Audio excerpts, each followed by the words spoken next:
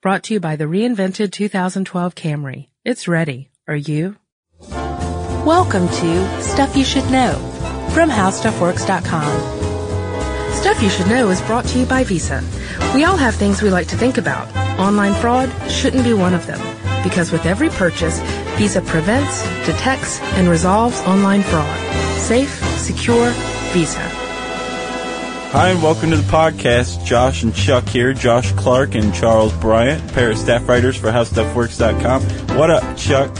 What up, Josh? How's it going? It's going good, man. TGIF. We record these on Friday. Mm-hmm. People might not know that. It's a great way to finish out our week, and I'm happy to be here. So, Chuck, you were telling me about a video you saw recently, something about a guy falling through the ceiling. Did you see that on YouTube? I did. I saw it on the YouTube. It's a really good one. It's a bungled crime. This guy was robbing a liquor store, and he snuck in, and they had video cameras outside that captured him going in through the roof, and then a video capture inside that showed this guy falling through the ceiling. Was there a star wipe when they went from camera one to camera two? No, they should have done that. Yeah. But he fell through the ceiling and was gathering up some cash or whatever he could find, and then he realized that he couldn't get out. So then it's a time-lapse deal. It shows him over time. He gets a ladder, and he puts the ladder in there, and then it's still too high to get back through. And then the last shot of this video is classic. It shows this guy basically just sit down and smoke a cigarette until the cops come. That's beautiful. Yeah. Chuck always has the best viral videos. He's always sending stuff out, to everybody, to everyone's delight. But that guy sitting there with smoking a cigarette, waiting, resigned to his fate, waiting for the cops to show up, reminds me of an article I wrote called 10 Terribly Bungled Crimes. Right. These are great. They really are. I think everyone likes hearing stories, kind of like the Darwin Awards, except of the criminal nature. That's exactly right. Now, there's plenty of great heists that were pulled off, right? Like Lufthansa. I know you're a Goodfellas fan, right? Yeah, and that was Jimmy! Right, the Lufthansa heist, which was in 1978, I think like $5.8 million. Yeah, and I went on to the Department of Labor, Department of Statistics. One of them has a website, an inflation calculator, and I calculated it. It was $20 million in 2008 dollars, which is nothing compared to what some guys did in 2006 in Great Britain, I think. They made off with $92 million. Right. And I don't think all of them were caught either. That's quite a heist. So these are like at the high end of the spectrum. They're in like the ultraviolet range.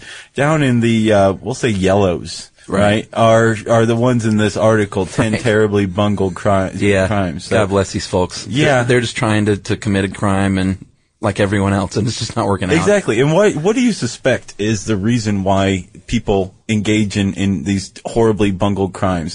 My personal theory is that unless you're a career criminal, unless you're one of those guys who pulls off a Lufthansa heist or a $92 million take or whatever, you're basically just lazy, which is why you're a criminal. I think most criminal acts are basically a statement of laziness. Right, trying to get something for nothing. So I mean, like if you're just a burglar or whatever, and you're a so-so burglar that hasn't been caught, you're generally lazy. If you are a bungling burglar, then you're the laziest of the lazy. You're so lazy. You're incompetent. Right. You're so lazy you don't even commit crimes regularly. So. Exactly. Well, I think we should dive right in and talk about some of these incompetent people. Yeah, we'll talk about a few of them. Chuck, what's your favorite out of these 10 bungled crimes? And be forewarned, we don't have time to go over all 10, but you can read it on HowStuffWorks.com.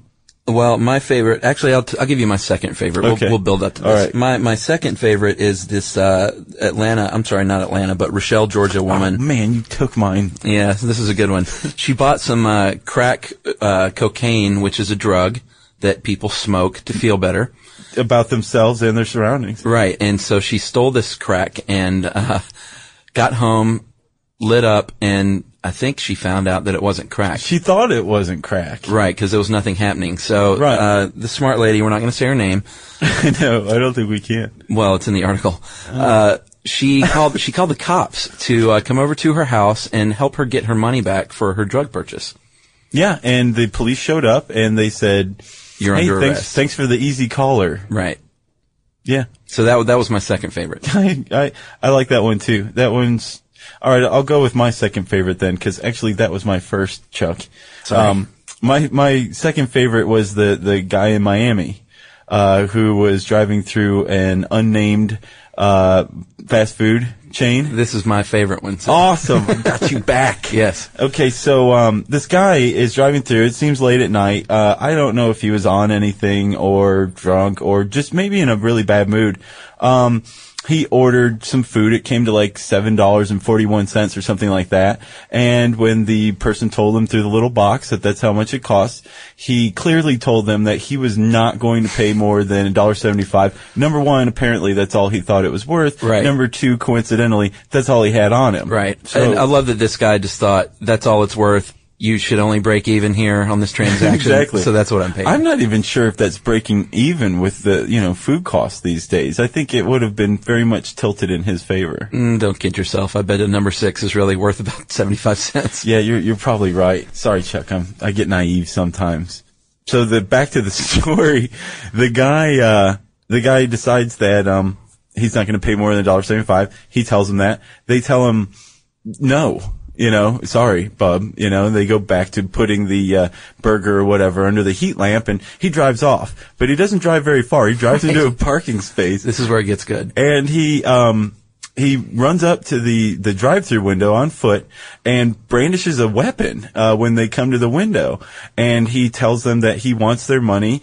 And apparently these were the baddest fast food employees around because they turn him down again.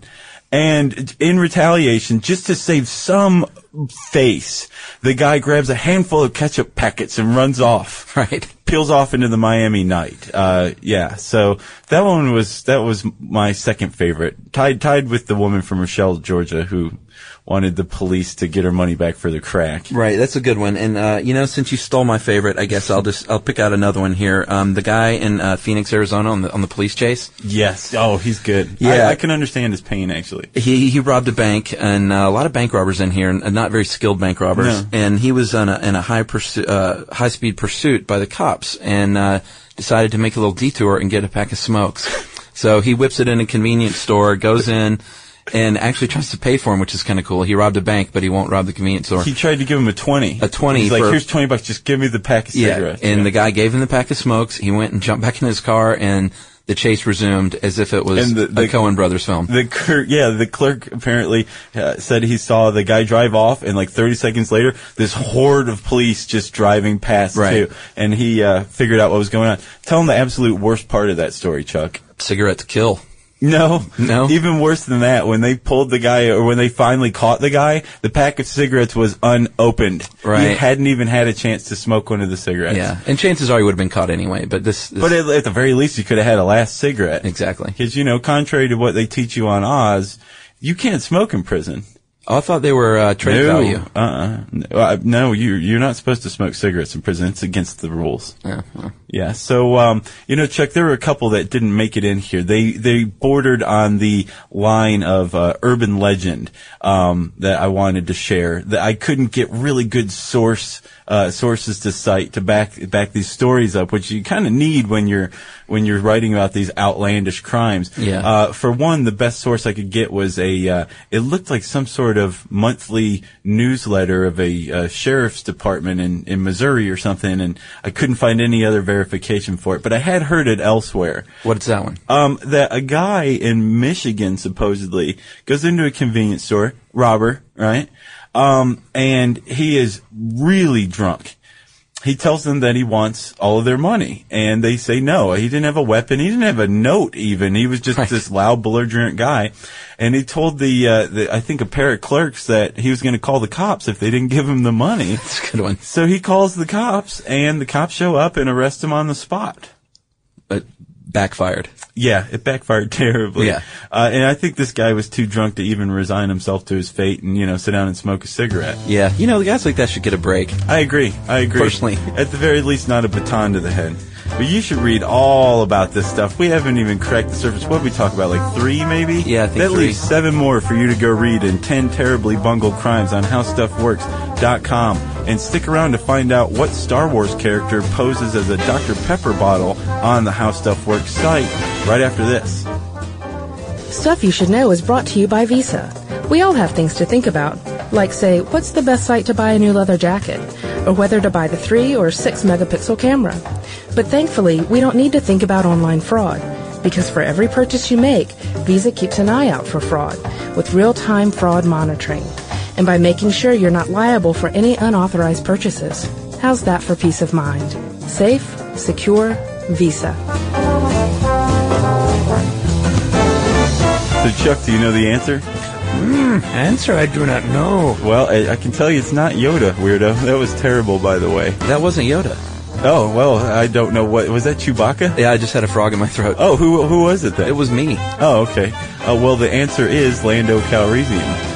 Yeah? That's what I hear. Very ably played by one Mr. Billy D. Williams. Yes. Now, it's Lando Dr. Pepper is the character's name. There's a video on How Stuff Works site.